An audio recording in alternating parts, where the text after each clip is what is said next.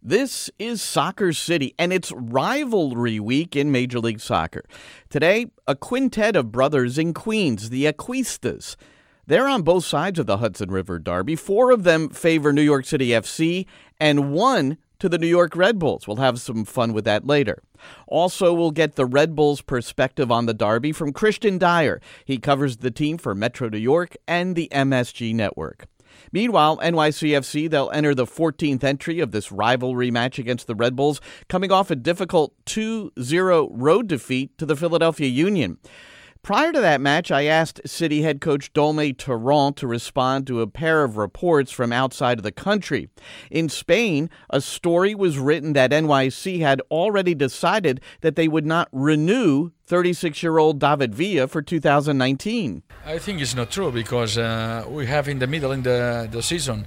After that, when we finish the season, we can talk with David about that. But after the end, he's very important for us, and we can meet together and talk about that. But it's not the right moment because maybe we are able to play the playoff, and after that we have time to talk about that. Okay, that's one. The other came from Jesus Medina's homeland, Paraguay, suggesting former City coach Patrick Vieira and OGC Nice were trying to lure Medina away for £7 million. I'm very happy when the other clubs watch the MLS and watch our players, but we didn't receive any news. It's not news about Nice. It's the same. I don't want to speak about that because it's not true right now, and I didn't receive any news about Nice, believe me. So both stories refuted by the New York City manager, whose team lost a chance to leap to the top of the table in the Eastern Conference. And adding to their woes, both Medina and Ironman Alexander Collins sustained injuries and they're unavailable for the Derby. And Rado Matarrita earned a straight red for a foul in stoppage time in Philadelphia, so he's out. More perplexing for head coach Dome Torrent is the team's lack of tactical cognition.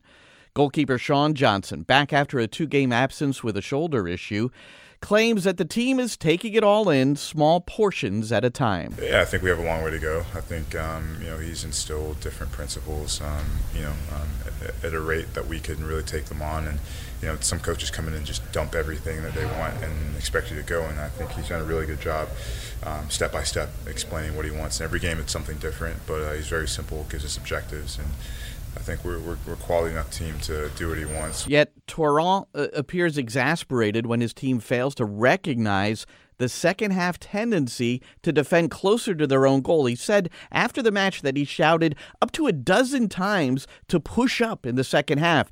Johnson explained that it's not necessarily a lack of recognition. Yeah, I think as the game goes on, I think it's difficult. It's a big ask for the guys, and we can obviously do it, and we've been training it.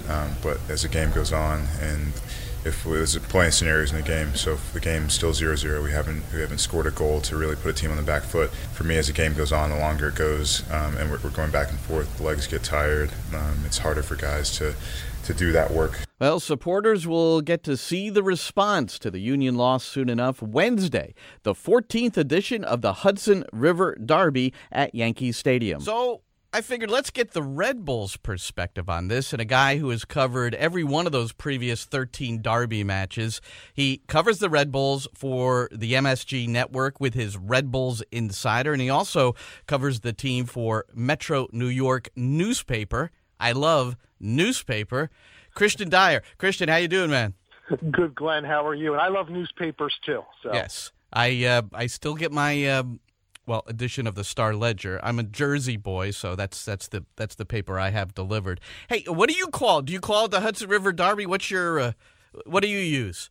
I love the Hudson River Derby. I think that's the way to go. The Hudson Derby isn't quite the same to me. It's the Hudson River Derby. You got 2 teams, one on each side of the Derby, both claiming to be New York teams. To me, it is the Hudson River Derby. Although I kind of like the Gotham Derby. I thought that had a nice ring to it, but to me, Hudson River just really sounds authentic and true. All right, that's the one I've gone with mostly. New York Derby doesn't do anything for me either. No. So how do you assess this rivalry, both from I guess, the health for the soccer in the metropolitan area and the games themselves. And we know the Red Bulls have been dominant, 8 wins, 4 losses, and a draw. But what's your assessment? To me, that this derby would be an awful lot healthier if we talked about scheduling and we talked about some of kind of the components around it. It seems like any time this derby is played at Red Bull Arena, it's a noon or a 1 o'clock start, which I think kind of takes away from some of the buildup. And I understand they want to cut back on drinking and the fan interaction issues that I think plagued the first few derbies at Red Bull Arena from both sides of the river, kind of mingling in a non-constructive sort of way. So to put it.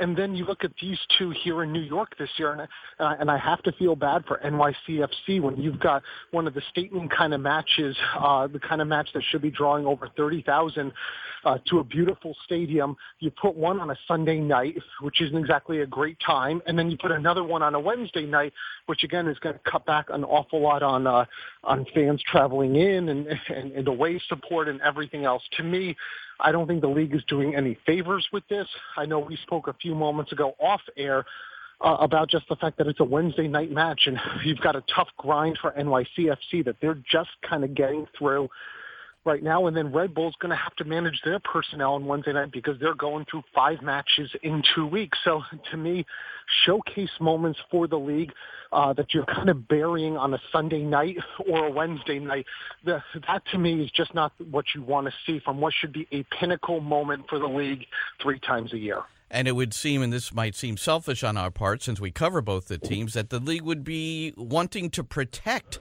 this derby match, this rivalry. But it hasn't seemed that way, especially the afternoon games, Christian. And I will tell you this, quite candidly, that's a weak excuse if it has to do with the drinking and the supporters, because all you do is increase the security and, you keep monitoring that. But that's not a good enough reason, is it? I don't think so. And I get that there's a lot of areas for fans to mingle, both in the Bronx and Harrison. There's drinking holes, there's mass transportation, there's issues. And listen, I've heard Red Bulls players complain when they take the path in from the city, those that live in the city, that they've gotten some heckling and some abuse that they didn't consider fair. And I'm sure it goes the other way around, too, with players on the NYCFC side when they're traveling into matches and they're interacting with Red Bulls fans, or the traffic getting into Harrison kind of backing things up like Patrick Vieira has noted a few times, making things uncomfortable for his guys. At the end of the day, this should be a moment really that's, like Yankees Red Sox in Major League Baseball, or we talk about some of the other big rivalries, Philadelphia versus, the New York Giants, where you're looking at the fact that there's got to be build up to it. There has to be excitement, but there also has to be accessibility. And I think MLS, for a lot of the things they've done on and off the field, they've sometimes made these types of matches very difficult for fans to go to enjoy, to appreciate. This should be a moment, quite frankly, Glenn. You got 2 of the top 3 teams in the Eastern Conference, if not the league. There should be 40,000 out at this match at Yankee Stadium. We're looking at probably a number closer to half of that on Wednesday night, and that's disappointing for the teams and the league. Well, we've both, and you're right, we've both written stories about how both NYCFC and the New York Red Bulls are both setting their sights on the Supporters Shield. I don't think we've been able to say that in the first 4 years of this derby. So this year, maybe more than any other, it presents a lot of intrigue as we move into the final stages of the regular season. It certainly does. And to me, I think this is the next chapter of the derby. The first 2, maybe 2.5 years of the derby, what did we talk about? Only geography, because in many ways, City FC was still finding its foot. They were finding their identity. That first year was a difficult first year under Jason Kreis, and then Patrick Vieira had to come on in and kind of put his stamp on things. And it took him about 1.5 years to kind of adjust to the derby and really level things, and to the point where you looked at last year, City FC, to me, was far and away the better team in those 3 regular season derby matches. And now we're talking about not just geography, not just hatred between these 2 fan bases, but we're talking about 2 teams with similar goals, making the playoffs, winning the Eastern Conference, challenging for the Supporters Shield. And these are 2 of the best 3 teams out there right now to be able to accomplish that end out of the Eastern Conference. So to me, it's the next stage, the next step of this development is we're talking about the sporting side now. We're talking about the teams. We're talking about ramifications for the Shield, for the playoffs, for the Eastern Conference, playoff seeding and everything else. It's not just about all the extrinsics anymore and an expansion team versus an established team, big brother versus little brother, geography. There's always going to be that banter and those underlying components, I think, and that's good. That's right. We now have two teams that are really built up and that want the same thing, and I think that's great for the Derby. That's right, the noisy neighbors, man. Christian Dyer, our guest from the MSG Network in Metro New York. You mentioned Vieira. It's really been a unique summer. Patrick Vieira leaves NYCFC for Nice in France, and then Jesse Marsch, he leaves the Red Bulls for Red Bulls Leipzig in Germany. So, wouldn't you know it, Chris Armas, his first match as a Red Bulls coach is against Dome Toron and New York City. The Derby match, the 1-0 loss at Yankee Stadium. But it does appear that overall Armas and the team have adjusted quite well, yes? I think so, and I think you kind of see a little bit, and I know this is a word that a lot of Red Bulls fans hate, and City fans love to throw at the Red Bulls supporters, but there's a lot of synergy when you're talking about the Red Bull organization and hiring from within, bringing Chris Armas up from the number one assistant role. Keep in mind, when he joined this team 3 years ago, he wasn't the number one guy on the bench, but he kind of worked his way up when Dennis Hamlet moved to be the sporting director. You've got a similar philosophy. Armas knows how to coach in this role. He's taken that role over the past year and a half when Jesse Marsch has been suspended, which became somewhat of a frequent occurrence around these parts. But he's had that opportunity to run training sessions when Jesse was off getting his UEFA license, when he was, away for this, away for that, whatever it might be. So he had that similar kind of mentality and mindset. And the reason why Chris Armas was hired was very much because, he wasn't going to rock the boat. Dom coming in, on the other hand, is going to want to put his stamp, his intelligence, his experience behind this. So I think we're seeing a little bit between synergy versus a little bit of upheaval now between these two teams. Tyler Adams. Now, here's a guy who has he joined the Red Bulls organization at the age of 15. So, and he's causing a lot of excitement nationally with the U.S. men's national team and his future contributions there. But he's certainly one of the key performers for the Red Bulls. Now, is it safe to say that he'll be joining Jesse Marsch? Contract signed, sealed, and delivered. Tyler Adams is going to be a Red Bull Leipzig player. Whether that means that he ends up going on loan to Salzburg or someplace perhaps in Germany for 6 months, and then joins the full team in the summer next year to kind of begin with preseason, or whether he gets thrown into the fire right now. Listen, I think you look at Jesse Marsch and what I'll term his hubris. This guy thinks he can do anything, and I think this guy also maybe wants to make a statement and say, look what I've developed here in New York. I deserve a bigger role within Red Bull or with another Bundesliga team. I think Tyler Adams has a good chance once the January window opens. He goes over there. They get through their winter break. I think Tyler Adams has a good chance to be into 18 for Leipzig sooner rather than later. Alphonso Davies, Christian, has signed a transfer contract, 13.5 million pounds. I don't know what that equals in American dollars, U.S. dollars, and that has a chance to accelerate to a much higher figure, transferring from Vancouver to Bayern Munich. How does Adams fit into that transfer conversation if Davies is getting that sort of money? Yeah, and that's always been kind of the question mark. When you look at things and some of the reports out there and the numbers that I heard, kind of had Tyler Adams in that $2.5 to $3 million sort of range, potentially going up to $5 million if he hits certain benchmarks and clauses. Certainly a number that pales in comparison to Alphonso Davies, and the fact that we're looking at $12, $14, $15 million for him right off the bat, depending on what numbers you're looking at. So at the end of the day, I think an attacking player is always going to be valued more. You're also looking at money shifting from one hand to another when you're talking about New York and Leipzig. But I definitely think that Tyler Adams on the open market would probably command a little bit more than the $5 million we're hearing. What is it, Christian, and then we'll leave Tyler Adams, but what is it that sets him apart? You've seen him play in person many, many times. I think Tyler Adams, it's certainly, you talk about work rate. That's the first thing that comes to mind. He's a guy who covers an incredible amount of ground. You look at him, he's a perfect fit, Glenn, and you know this as a former coach at the Big East and Big Ten level, that he is somebody who, when he comes in to a game, when you have to prep for him, rather, you know that he's going to cover box to box. He's going to break things up. Positionally, he's so strong. Tactically, he's so strong. The work rate that he brings and the fact that he makes it a simple game. We see so many young players come in this league and try to do tricks, try to do too much on the ball. They waste so much time. Tyler gets that ball. He pivots. He's spreading it out wide. He keeps the possession moving. And then he sits in those little pockets to win the second ball. And I think it's an intelligence factor that can't really be underrated in Tyler Adams. And is going to lead him to have success, I think, at a very high level in the Bundesliga. Now, Tyler needs to work a little bit more on the technical side. He's not as crisp with the ball as he'd like to see. I'd like to see him a little bit more 1v1 like I've seen in training. I'd like to see that come out in the game.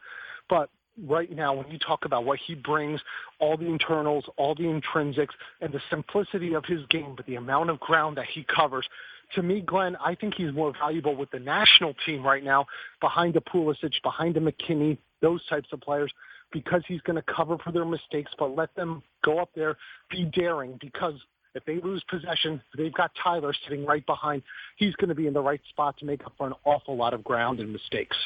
Bradley Wright Phillips, BWP, you're around him a lot personally.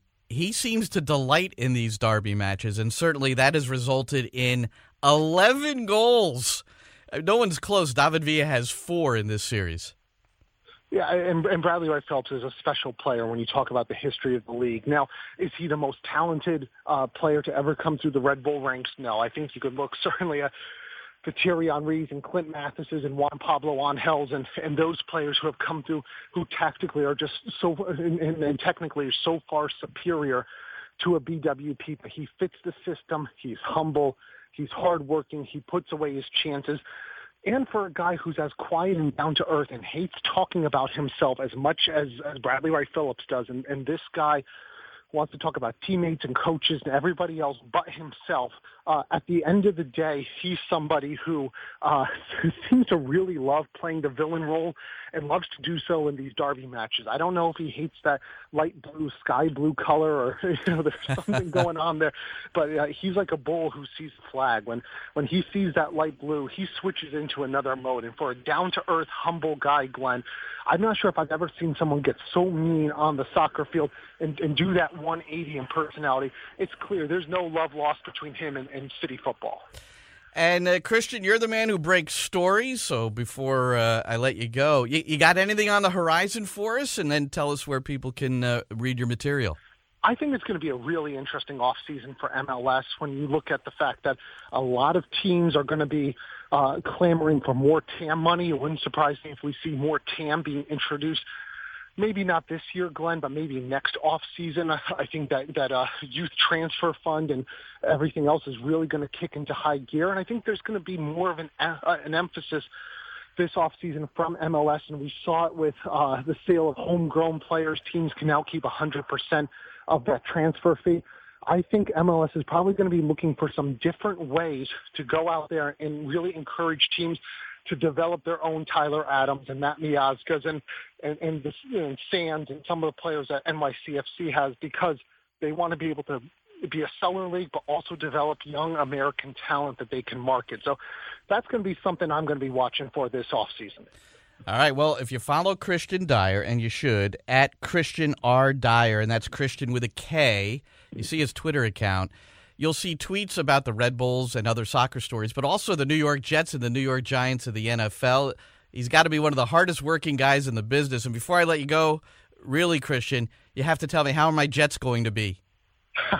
That's a great question. I think the Jets are going to be a team that they're going to be improved. They're going to be better. And keep in mind, I think they were better than last year's record. They were out of 8 of those losses that they had, 8 of the 12 losses that they had, it was like 8 points or fewer. I think it's a team that's going to take the next step. We may only be looking at 5 or 6 wins, but with $100 million in salary cap, I think the Jets over the next decade, and I've never said this before, so you get an exclusive right now, I think the Jets are going to have more playoff appearances over the next decade than the Giants. Wow. And I just got 2 words, Sam Darnold. We'll see what happens. He's good. He can make every throw. He's solid in the pocket, and he's a good, solid quarterback off the field. A good leader. He's got those intrinsics that we talked about with Tyler Adams. Jets finally have their quarterback of the future. You're going to do a lot of cheering over the next decade, Glenn. All right, well, Christian, thanks for sharing your thoughts about the NFL, but more importantly, the Red Bulls and the upcoming Derby. I'll see you on Wednesday night. Thanks, Glenn. All right, airtime for Wednesday's Hudson River Derby. Love hearing about the New York Jets, too. Sorry. It's WNYE 645 for our pregame show. You know, Queens is the home of the Acuistas. An Acuista Trattoria restaurant recommended to me by Dave Mazer, the longtime St. John's University men's coach. It's a block or 2 away from Belson Stadium, which is the home for St. John's, also the home for the New York City FC Academy. Claudio Reyna, the sporting director for New York City, and academy coaches, they've been patrons of the restaurant. Carlo Acuista played for Mazer at St. John's when the Red Storm won the national championship in 1996. He and his 4 brothers, Joe, Fabio, Alessandro, and Paolo, helped bring the restaurant to life 5 years after that national title, and their father, Rosario, had purchased the place. So when New York City FC was born in 2015, this was great news for the Acuistas, all soccer junkies. They support AC Milan and Serie A, and were longtime supporters of Major League Soccer. So first up, Brother Joe. I was one of the first 3,000 founding members to get my season tickets. So it happened. I put a deposit down right away as soon as it was announced. Now, why were you so excited? I mean, you had the New York Red Bulls, even though they're across the river. I always said to myself, being a Queens native, born in Queens, raised in Queens, that when New York City got its own franchise, I always wanted to get season tickets.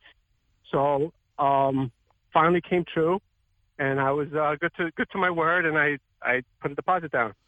So you've got you and your 4 brothers, and apparently all 5 of you got season tickets. Is that the way it went down? We got a group, all 5 of us. We're 5 brothers, so we put money together, and we all got season tickets for the New York City FC. All right, included in that brotherhood, Carlo. He's the lone coach in the group, had stints at St. Francis of New York and at Delphi University on Long Island. The location was great for us to get to MLS games, growing up in Queens and being able to get there within 20, 25 minutes. So that was probably the biggest value for me. A team in New York near the house is always a dream come true because we're big supporters of the league and we're big followers of professional soccer. So that's for me was pretty cool. Yeah, ditto brother Fabio, who followed the Metro Stars with the rest of the family. They became the Red Bulls. And a player who caught his eye, who came out of LIU Brooklyn, Gio Savarese, who eventually coached the Cosmos and now the Portland Timbers. We all actually supported the Metro Stars when they first came in, when the league started. I was a fan of Savarese, Donadoni. I remember waiting for Savarese at a soccer store in Utopia in Flushing. He never showed up, but the owner got me the signature. And now he used to come to the restaurant with the Cosmos. So it was kind of like, oh my God, I knew this guy from playing. And we grew up watching the Metro Stars, but I think once the Rebels, when the NYCFC came into the league, for the most part, we wanted to support NYCFC because they were an NYC team. They weren't playing in New Jersey, which I get it. That's where the field is. Just New York City FC for us, for me and Joe at least, and Paolo, is a team that represents Queens, where we're from, who we are, and all about us. So you heard Fabio say, we wanted to support NYC for the most part. So the reference there, brother Carlo, in the past year, he was named an assistant scout with the New York Red Bulls. And that's okay with his brothers to a point. Well, his dream was always to be involved with a professional club. This chance came with the Red Bulls, and as soon as he took the job, that one seat became vacant. So, did he dispatch that ticket, or did you all say you can't have it anymore? How did that work? Well, it kind of worked both ways. I'm sure he wasn't going to take it, so we took it from him. He decides to get his foot in the door with the Red Bulls, which was a great step for him, obviously, and we all do support him that way. But when it comes to game time on Wednesday, I don't know him. We're broken for NYC and Red Bulls. All right, so what's Carlo's take on all this? He claims that the separation from New York City FC doesn't have the same kind of effect on him. So here's the difference, I think, in my logical maybe reasoning, which they don't think so. I do it for a living, the sport. They know the game as fans, and they played.